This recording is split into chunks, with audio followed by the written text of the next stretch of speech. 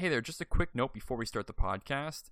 The recording was a little bit off in our normal recording sessions, so it sounds like we're talking over each other quite a bit, but in reality we weren't. I can't split it up, so please bear with us for this episode. Thank you and enjoy the show.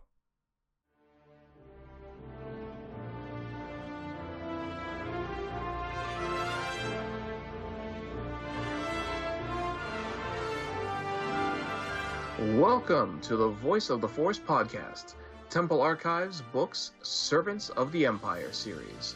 My name is Noma, and I am joined by my co-host. How's it going, Dan? Not too bad. I'm excited to finally talk about these books about our friend Zer Leonis. It's going to be good. Mm-hmm.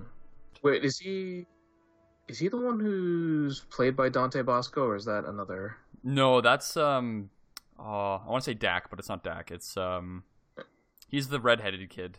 He's got, like, burgundy kind of colored hair. Okay. Yeah. Yeah, that's right. I think he shows up in the books. Oh, yeah, for at least one part.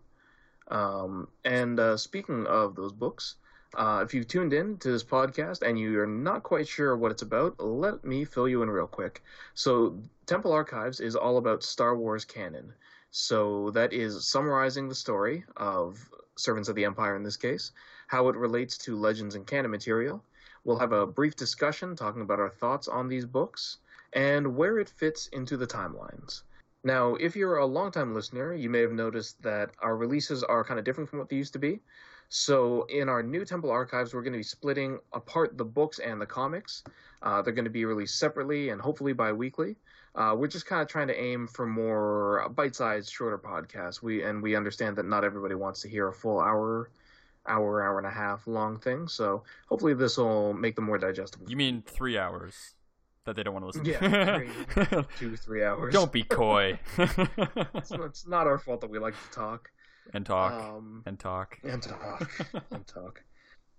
But unfortunately, as well, Ed is not here for this podcast. He's super busy right now, so it'll just be the two of us, and then hopefully all three of us will be there. Yeah. Hey, don't. We brought it in here. You say we'll be demonetized on YouTube. Oh man, I wish we were on YouTube. That's a good idea. We should go on there. But damn you, coronavirus! Taking our Ed away. Now, just to clarify, he's not sick. He's just working. Yeah, he doesn't have it. Yeah, he's overworked because of it. Yes. So, before we get into the books, Dan, there's a couple things that we need to tell the listeners before we start. Yeah, so if you want to find us on the internet and enjoy what we do and want to contact us about a podcast or about a topic that we've discussed or a book we discussed or a comic or whatever, you can find us on our website at www.voiceoftheforce.com, where we upload all of our SoundCloud clips, and you can listen to the podcasts on the website. If you don't have a podcast player app on your phone, you can do it right through the browser. You can also go to our Twitter account at VoiceForcePod. If you do that, you'll see us retweet a whole bunch of stuff about Star Wars, about other podcasts, about people in the Star Wars community, and obviously our episode tweets as well. If you retweet those, that'd be greatly appreciated because it gets the word out to more people to listen to the podcast. You can also email us at voiceoftheforce@gmail.com for any questions, comments, concerns, that kind of thing. You can find us on Facebook at facebook.com/voiceforcepod. And you can listen, rate, review, and subscribe to the podcast on Apple Podcasts, Google Play, iHeartRadio, SoundCloud, Stitcher, Spotify, TuneIn, Overcast, Pocket Casts, and Podbean. And if you subscribe, then you'll get the new episode as soon as it releases, and it's absolutely free, so why not? And don't forget, at the end of the episode, to listen to the outro to find out what book or comic we'll be covering in the next episode. Noma, back to you. All right. So before we get into our summaries of the books, we've got a quick announcement. Just first off, spoilers. There's going to be spoilers. We're going to talk about everything that happens in this book. And if you are interested in this book at all, I mean, they're kids' books, so I'm sure a larger part of our audience won't really care too much. But if you are interested in this, we definitely recommend going out and supporting the official release. It's the easiest way to show Disney that we're interested in getting more of this kind of stuff, is to just support the official releases, consume media. Yeah, just spend all the monies. Yeah, exactly. Not on toilet paper, but on actual good books. But if I don't have my 12,000 rolls of toilet paper, I won't be prepared when Corona hits. Now, did you hear about the guy in New York City that had like a huge stash of hand sanitizer that he cannot sell now? Yeah. Yeah. Well, they had something similar out in BC where it was like this couple bought like what was it, $75,000 worth of hand sanitizer and Lysol wipes. It was specifically to resell for like triple the price or something. They're reselling it. Oh God. Yeah. Like I said, $75,000 worth of hand sanitizer. I mean, like if you look on eBay or like Kijiji or whatever for different types of like hand sanitizer and stuff, I think I saw like the little tiny like pocket ones were selling for like $60 on Kijiji. I'm like, oh my God, people, why are you doing this? It's the hysteria. You know what? Panic, but I figured it out. They're doing it to make money to buy Star Wars stuff. Keep doing what you're doing, guys. Yeah, like how you're just saying it's a good thing. Go do more of it. Go buy more Star Wars stuff. Just use that money to buy Star Wars stuff. I just flipped that around. That was good. You know what doesn't lead to hysteria and mass panic? The iron-fisted rule of the Empire. So yeah, support the official release. And with that being said, let's get into the summaries.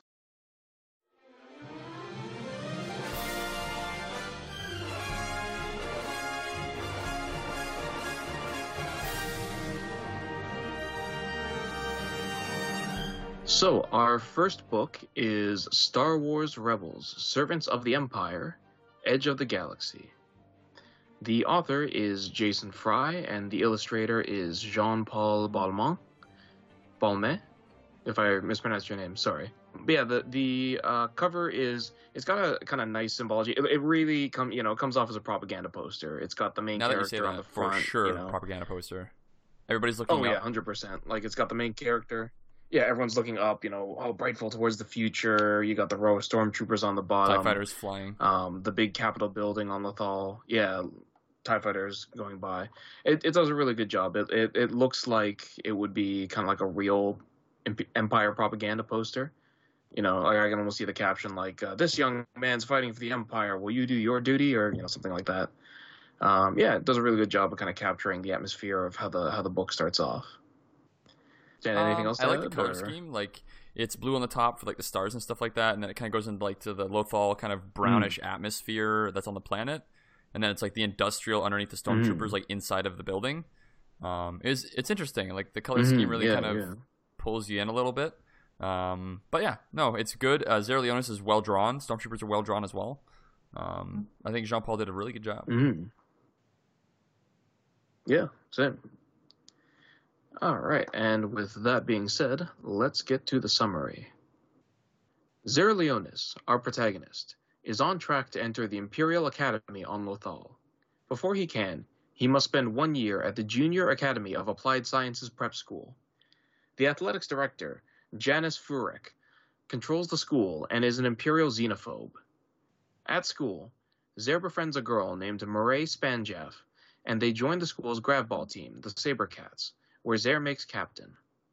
One of the other team members is Beck Olet, the son of local Jogan fruit farmers.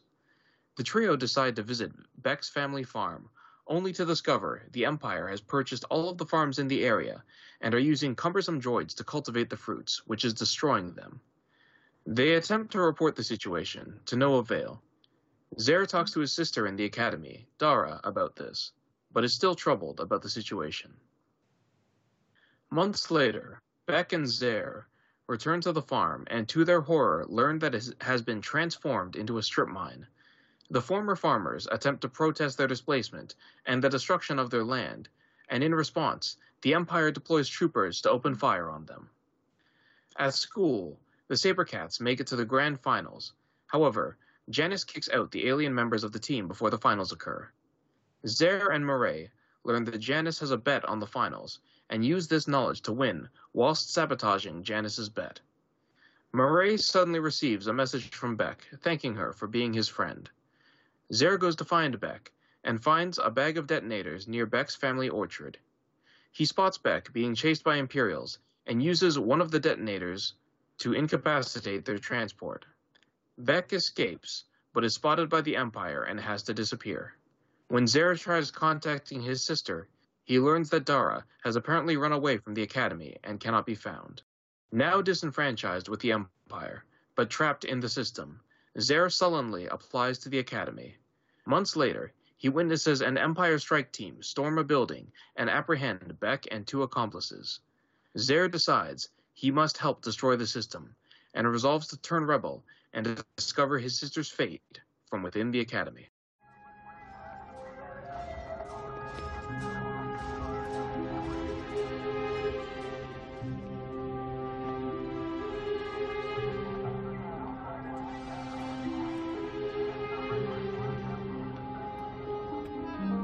Zare!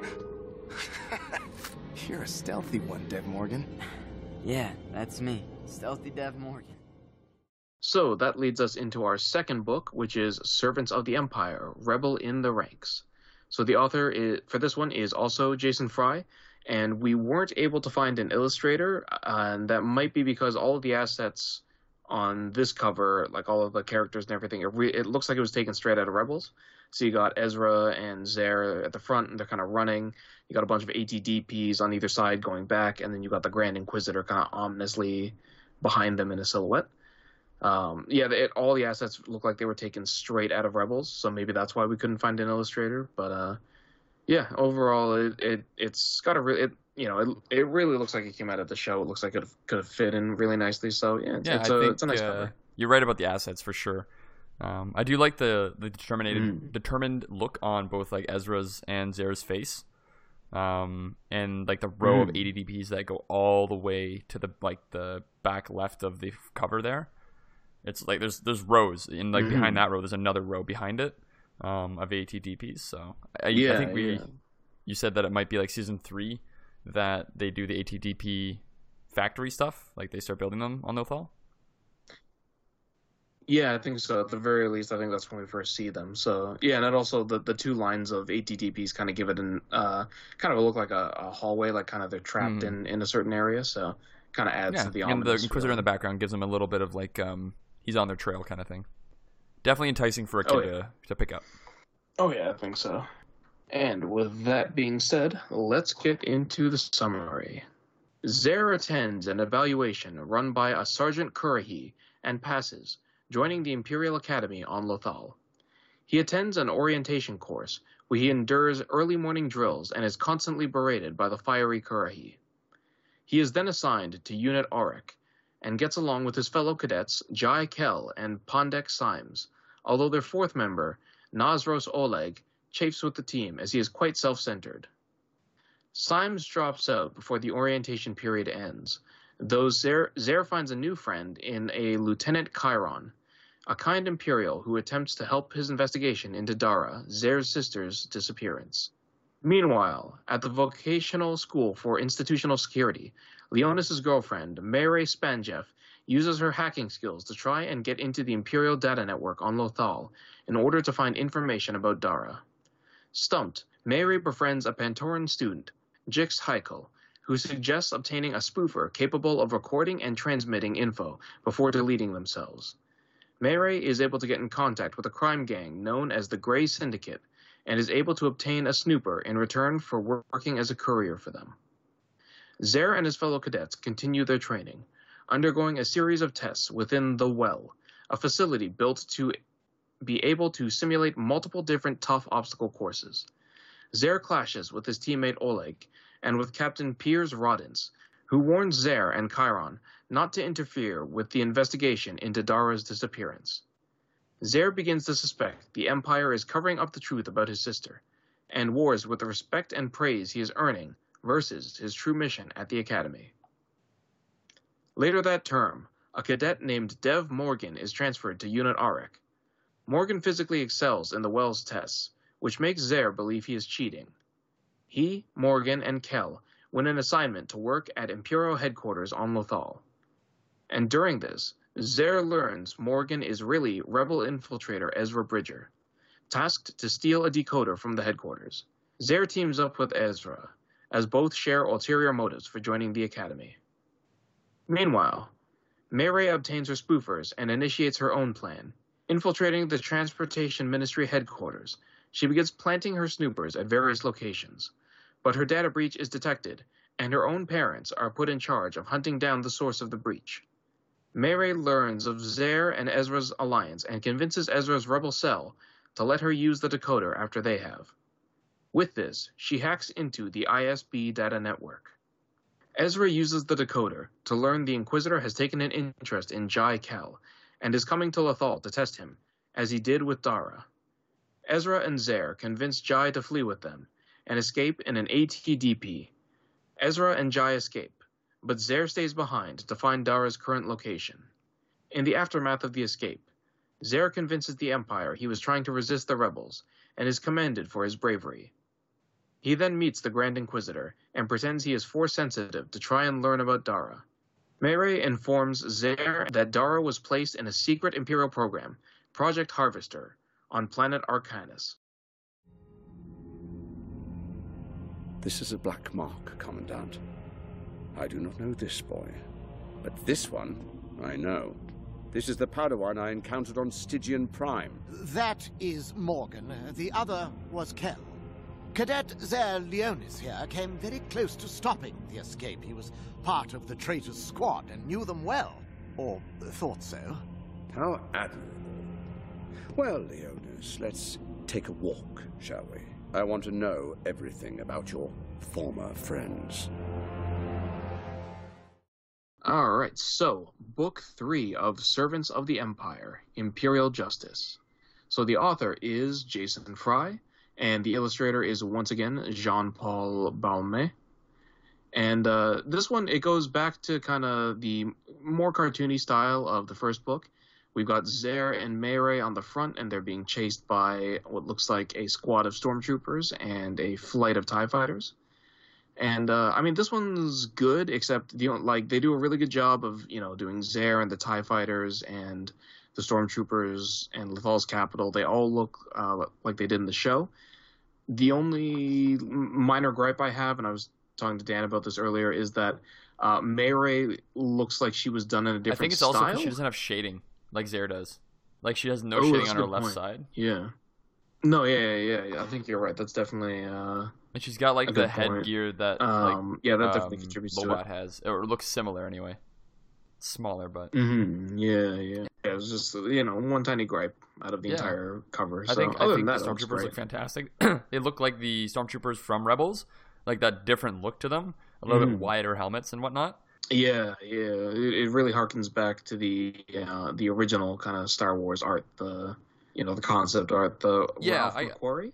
Exactly. I think it's Ralph McQuarrie. And I think this cover evokes a little bit more of like they're caught in what they're doing, because you get it's nighttime. They're on like this like wide open platform.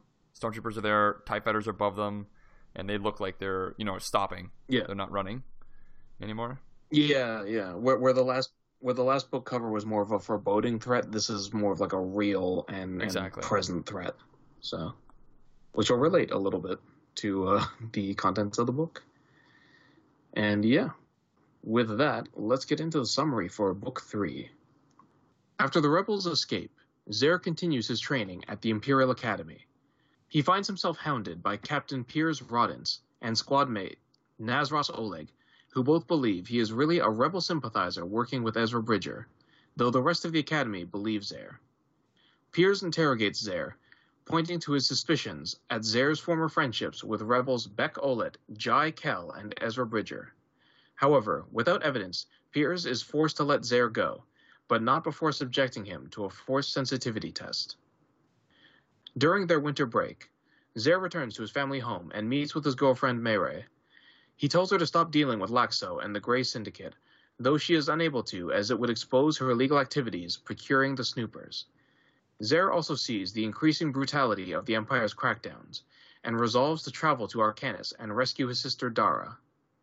Upon his return to the Academy, the cadets are forced to assist in the Empire's crackdowns, and Zere is ordered to pair with Oleg as part of Lieutenant Piers' plan to provoke Zere into breaking the law and being expelled. However, Zere's mentor, Captain Chiron, arranges for Zere to be transferred to Arcanus Academy behind Piers' back, and the lieutenant's plan backfires when Zere discovers that Oleg's uncles are behind a smuggling operation, and Oleg attempts to protect them, resulting in him being expelled instead of Zere. After the operation, Zere meets with Piers and the Grand Inquisitor, who tells Zere he is being rewarded with his transfer to Arcanis. Zere later bumps into Rebel droid Chopper, and is brought to meet Ezra. Zere tells the rebels the Empire is beginning a massive operation at Lothal City's Capitol building, but the two are forced to flee as stormtroopers arrive. Meanwhile, Mayray attempts to outpace the investigation her parents are leading to discover the data breach she caused at the Transportation Ministry. Her problems multiply as she is forced to make courier jobs for the Grey Syndicate, though she is able to hide these activities from her parents.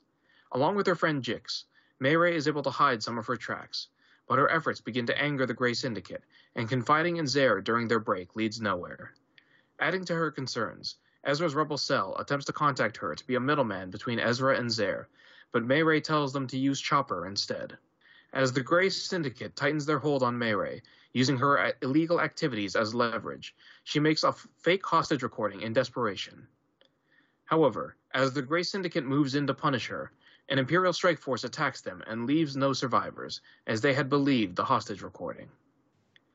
Mayray is shaken that her actions led to the Syndicate's destruction, but is also able to learn that Zere's reassignment to Arcanis is not a reward, but a trap, as the Inquisitor wants to both determine Zere's links to Ezra, and to also learn if he is Force-sensitive. Alright, and that leads to the final book, which is Servants of the Empire, The Secret Academy.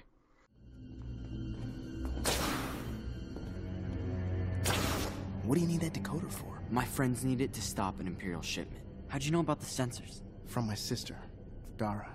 She was the star cadet in this place. She knew the entire Imperial complex backwards and forwards. What happened to her? Well, they told us she ran off, but I don't believe it.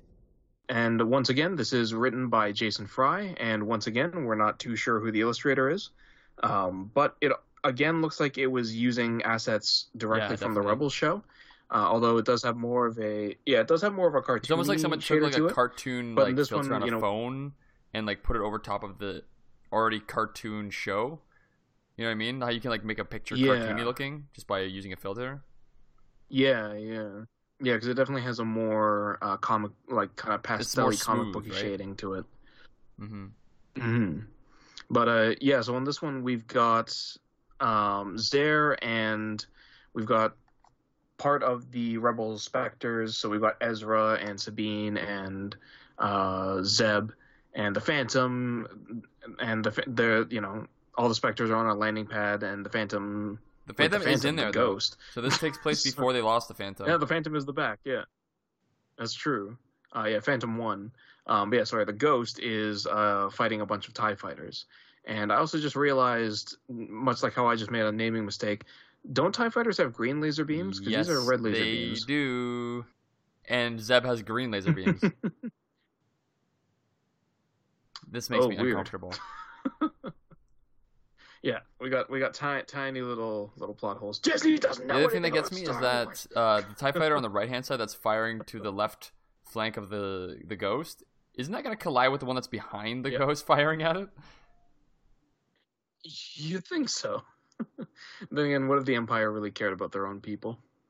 Alright, so Zere arrives at Arcanis Academy, determined to rescue his sister Dara once he can find her. Shortly after he begins his training at Arcanis, he learns from the newly promoted Lieutenant Chiron, who also transferred, that the Inquisitor was killed by a group of rebels. Chiron tasks Zere with infiltrating a group of students known as the Commandant's Cadets, but as he begins to get into the group, he is ratted out by Beck Olet, who has been brainwashed and reconditioned by the Academy.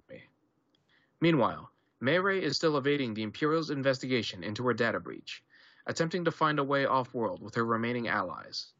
Mayray discovers that the Empire has almost discovered her, and that Zere is being scheduled for execution on Arcanis. Evading bounty hunters and the Empire, Mayray is able to escape the planet along with her and Zere's parents. On Arcanis, Zere is sentenced to death by firing squad and offered a last meal. Zere asks Beck to deliver the meal, and uses the Jogan fruits in his meal to break Beck out of his reconditioning. The two are able to break out of the Academy and reunite with Mayray and Ezra's Spectre cell of rebels. Together, they are able to infiltrate Arcanis Academy and rescue Dara, aided by her own force powers to guide them out. The group is then able to escape to planet Gorel, where Dara reunites with her family.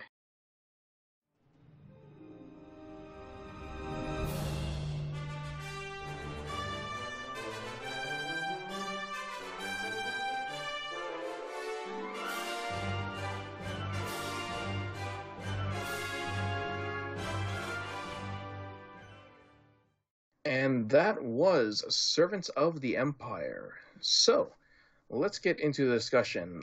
Dan, what did you think of these books? I thought they were good. They're short. It wasn't a hard read, obviously, for younger readers. It would be a little bit more difficult for them. But for us, it was really quick. These 4 books was about, I would say, maybe half or 3/4 of a normal novel in total.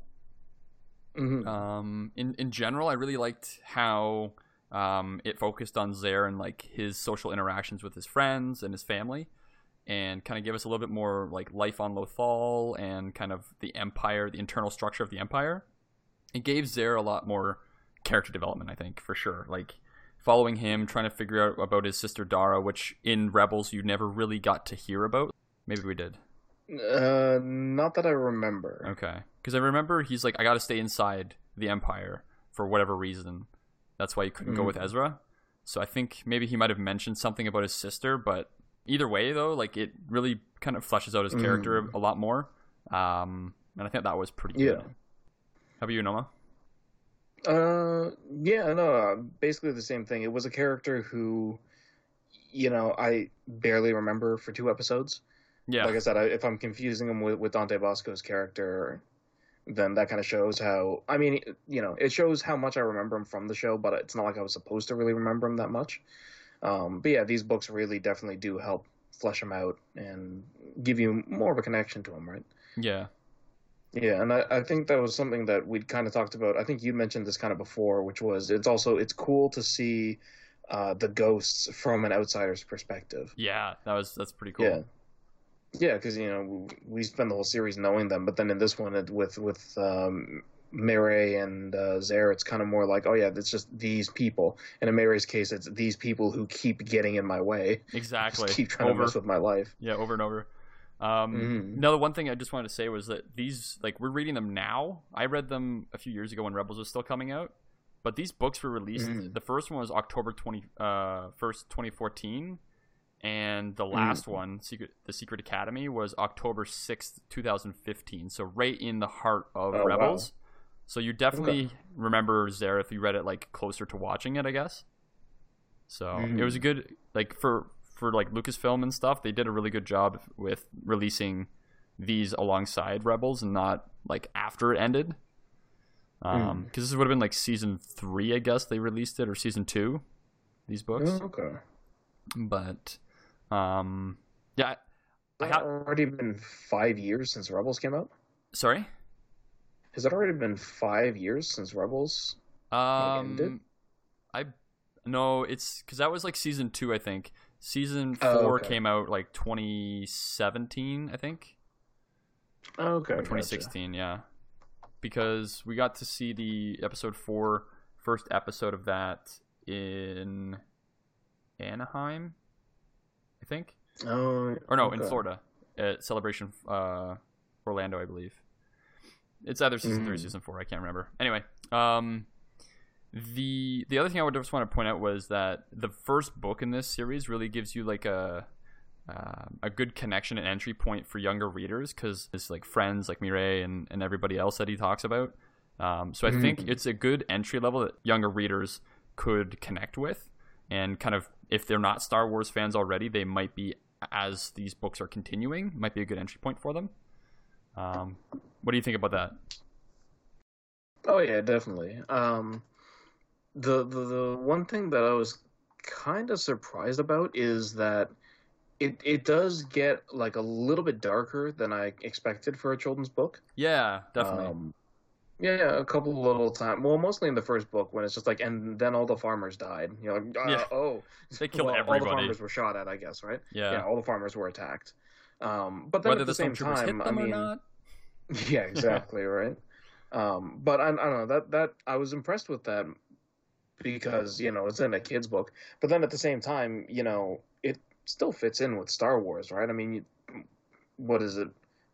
In the first third of episode 4, you get to see Luke's charred aunt and uncle. Yeah, that's pretty graphic, and then you see like everybody, all the Stormtroopers getting shot in the Death Star and everything. So yeah, it fits in. It's not a problem with me, and I'm more impressed than like disgusted. Like I'm not disgusted at all, right? But I can see some people like, oh my god, think of the children.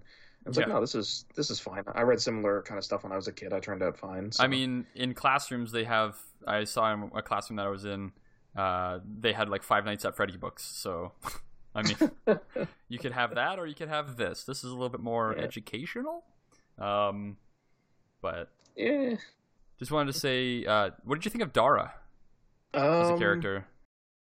I mean, kind of all right. She doesn't really do that much. I mean, she's a great character motivation, but it's just kind of like at the end, it's like, oh, we found her. Also, she has force powers, and we're escaping. Yeah, it's just there wasn't much to really add on with the character. Kind of in the same way that what's his name? I can't even remember his name anymore. Kind of the same way in the evil commander, the guy that doesn't like Zare. Oh yeah, okay. Or it's just like they're there to serve they're there to serve a good story point. Piers, that was it. With Piers, and they both serve to be an important story point, but then outside of that role, there's not really much to them. Yeah, there wasn't really much more character development than that. Yeah, it's basically the exact opposite problem that I have with Marae. Marae, I loved Marae. She was awesome. Yeah, and Marae is cool because you get to see an alternate story and you get to see a little bit more about the workings of the Empire, and she's useful and helps with a lot of stuff. I just I don't understand why she's Zare's girlfriend, because it adds like nothing to the plot like at all. Yeah. And I actually forgot for I think like a book and a half basically. I forgot that they were in a relationship.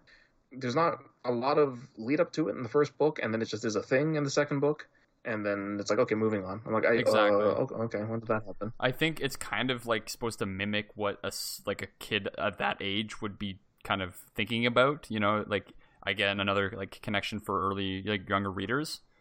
Yeah, exactly. So I'm fine with just being like, yeah, it was a thing, and then. What did you think? That's really all that needs impact. What did you think of her like slicing capabilities and being like that side of her character? I really enjoyed like the technical side and like that was cool. The getting wrapped up in syndicate stuff. Yeah, and that whole thing and the sniffer worms and all that kind of stuff, that was pretty cool. And I can't remember completely, because I'm into a lot of different sci-fi stuff. I know that that's a thing in Warhammer 40k, the sniffing worms. Okay. I don't know if it's a thing in Star Wars, though. I don't know if it's been introduced before. I feel like it has, but like I don't that think whole so. thing was really cool. It doesn't ring a bell. Maybe I remember it in this, but yeah. Because we haven't had really any, like, in at least new canon stuff, like any really in-depth stuff with slicing apart from, like, Dr. Aphra in the comics, and they don't really talk about it. They just show her doing stuff. Well, yeah, because in Star Wars in general, slicing's always been a real kind of hand-wavy thing, where it's like, oh, we sliced our way in so we can get through the doors. How'd you do that? Exactly. Like, I don't even know if you... Yeah, I don't know if slicing requires a tool or, like, a computer pad or, The only thing I remember... Only droids can do it, but...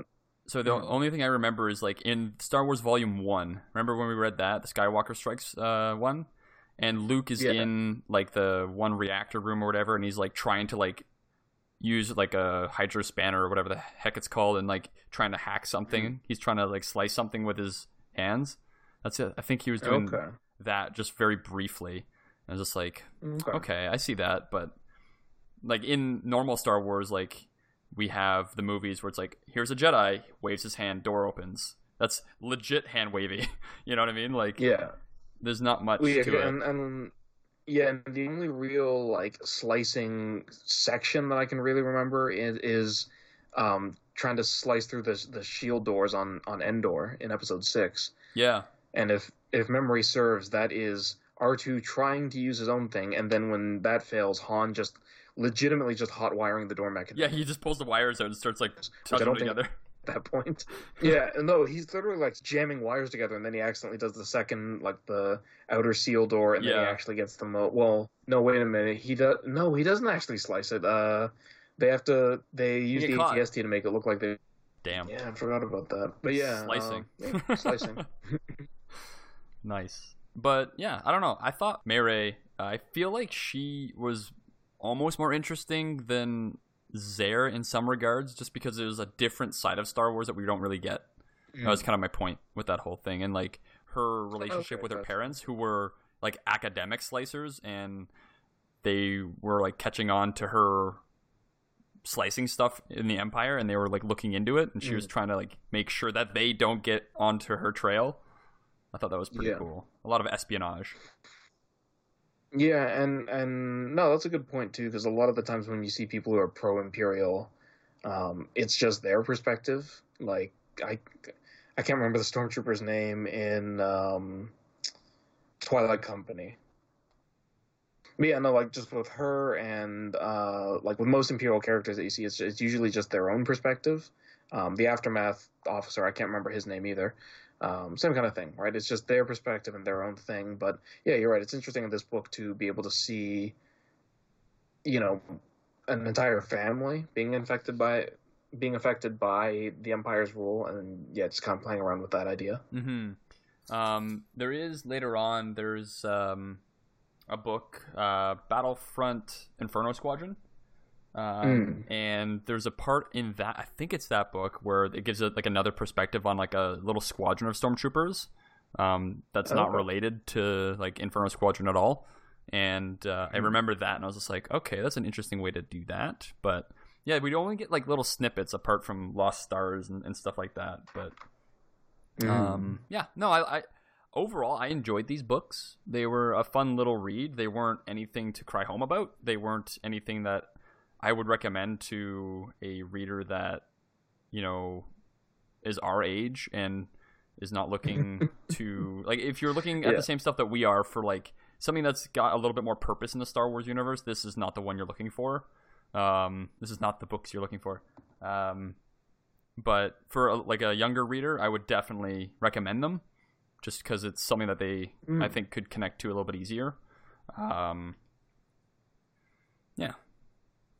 Yeah, and I mean, you definitely have a good source to recommend from, since you're a teacher.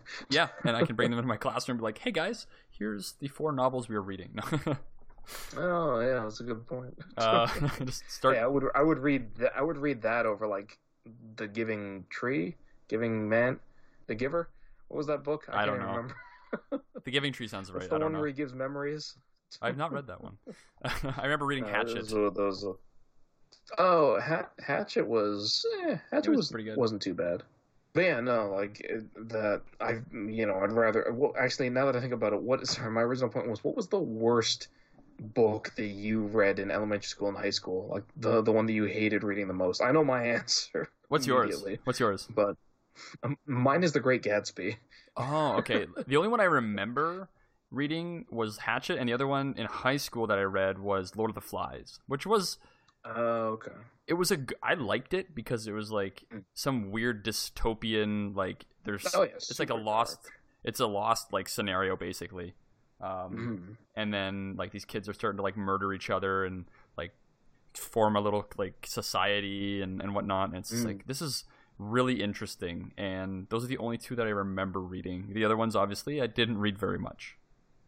Okay, that's fair. Yeah. I remember I hated The Great Gatsby so much. To be fair, if anybody who's listening does like The Great Gatsby, I like the story. I cannot stand the writing style. It is too old school for me to read. It's the same kind of thing when I try to read Lord of the Rings. Would you recommend just watching the movie?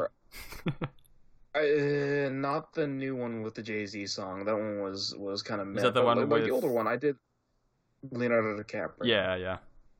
Yeah. But there's an older one that we did watch in school, and I did like that one.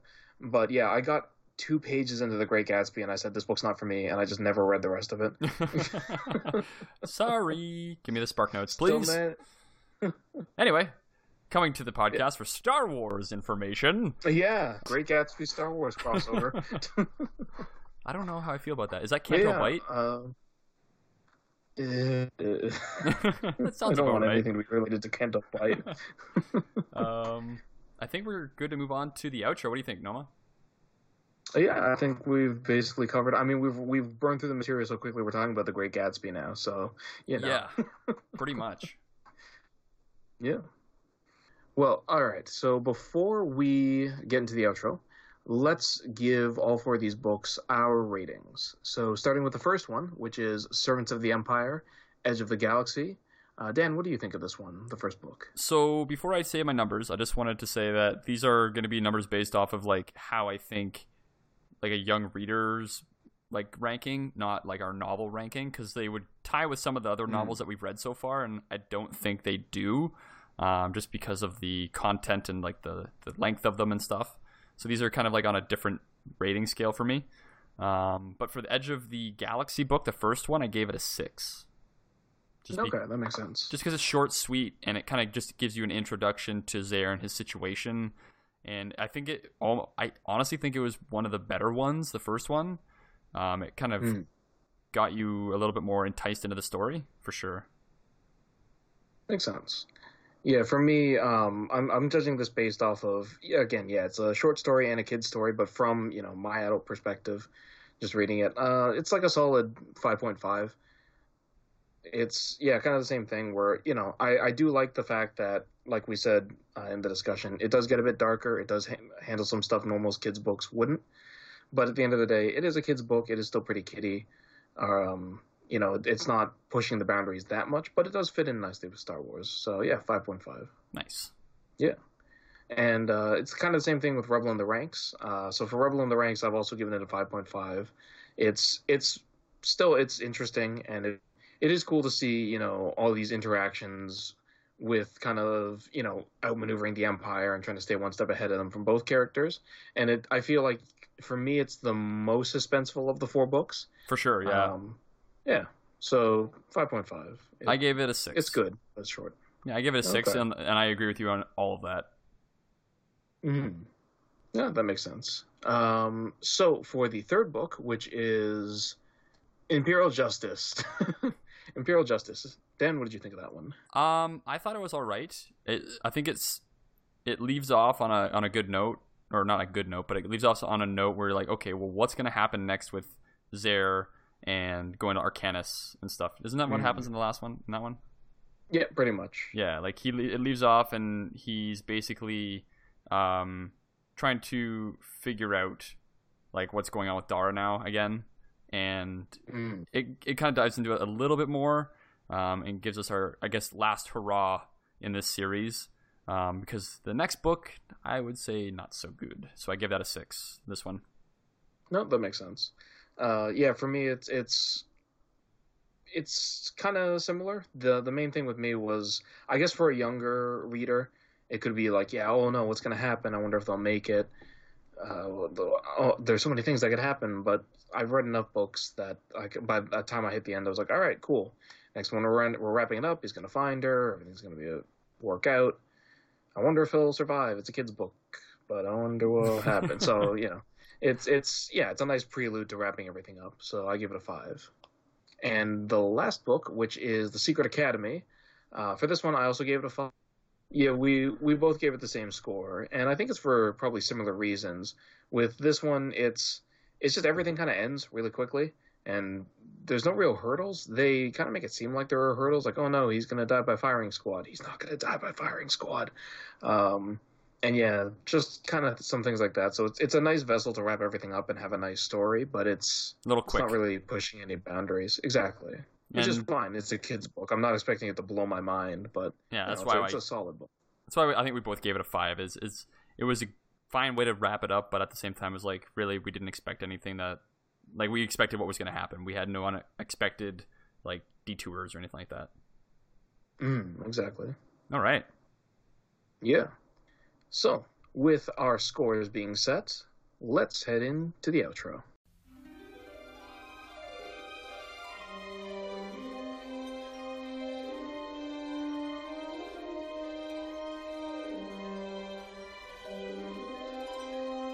Welcome to the end of this week's episode of Temple Archives. So, next episode's literature, we are going to be talking about Before the Awakening and Tales from a Galaxy Far, Far Away, Aliens, Volume 1, which I believe is Star Wars Legends? Like the new... It's actually like a whole bunch of short stories, if I remember correctly. It's like before Force Awakens stuff, the Tales from a Galaxy Far, Far Away. It's just like all these little like short stories about aliens that don't really have a lot to do with the main story, but they're like in Maz's cantina. Oh, so it's kind of like that, where it's like short stories from those people, so you kind of get to know like the Crimson Corsair and that kind of stuff. Gotcha. Awesome. Okay. And as well as that, we will also be covering a comic in another episode, which is Kanan Volume 1, The Last Padawan. And this one I'm very excited for, because if anyone doesn't know, this is recounting Kanan's time from around Order 66 to how he joined up with the Rebels. So it's very cool, and we, I believe, get to see a character that I'm familiar with because of Legends, which is his Jedi Master, Deepa Bilipa. And I am assuming that her backstory has been changed a little bit from what it was in Legends, which makes me kind of sad. Yeah, I think it has. Yeah, it'll be interesting to see what she's like. Yeah, because in Legends, she was the only Padawan of Mace Windu. Interesting, I didn't know that. Yes. That'd be pretty cool. She was the only Padawan of Mace Windu. It is in an awesome novel that I have. I'm sure Ed would be here freaking out about it as well if he was here, but it is called Star Wars Shatterpoint. Yeah, you guys have talked about that a lot. So, like I mentioned, this book isn't canon. Even though it's not canon anymore, I would definitely recommend going back and reading it. It's an awesome Mace Windu story. It's got such an interesting setting, and it really kind of goes into his backstory and his whole thing, which is still, parts of that are still canon, because it really has to do with the lightsaber style he invented, which is called Vapad. Interesting. And because you have to get right on the line of the dark side to be able to use Vapad, because you're actually supposed to use anger and fury to put more weight and kind of offset your opponents. Cool. Sorry, put more weight behind the blows and offset your opponents. Yeah, so it has to do with his apprentice. What happened when she learned Vapad. I think I like the Mace Windu dabbling into like part dark side stuff in his kind of lore. I would love to see that come back, but definitely got to check out Shatterpoint. Oh yeah, it's a really, really good book. That and the Omega Squad stuff are like some of my favorite Legend stuff. Omega Squad's great. Still around. Oh yeah, and Darth Bane, but Darth Bane's classic. Everything Legends is and great. Canon, Yeah. All right. If you want to contact the podcast, you can email us at voiceoftheforce@gmail.com. You can, if you're talking about this specific episode, you can use the subject line TA space Leonis, Leonis, and you can tell us all about what you thought about these 4 books or our coverage of it. You can also find us on our website at voiceoftheforce.com, where we post all of our episodes with our synopsis. All the links are there as well. And we actually have a shop, I forgot to mention at the top of the show, for a Voice of the Force t-shirt, if you're interested in that. I have one, Noma has one, and Ed has one. But if you want your own, you're more than welcome to go get one. You can also go to twitter.com and go to @VoiceForcePod, and you can retweet our new episode tweets and help grow our community and get our name out there into the Star Wars community a little bit more as well. If you want to tweet at us about this specific episode, you can always use the hashtag #TALeonis. And you can find us on our Facebook page at facebook.com/VoiceForcePod. And the last thing we're going to tell you about today is that you can listen, rate, review, and subscribe to the podcast on Apple Podcasts, Google Play, iHeartRadio, SoundCloud, Stitcher, Spotify, TuneIn, Overcasts, Pocket Cast, and Podbean. Reviewing our podcast with 5 stars and a nice little comment helps us tremendously and only takes a few minutes out of your day. would be greatly appreciated. With all that said, Noma, thank you for the synopsis of these 4 books, and I look forward to talking about Kanan in the next Temple Archives comics. Definitely. From all of us here at Voice of the Force podcast, thank you for listening, and may the Force be with you.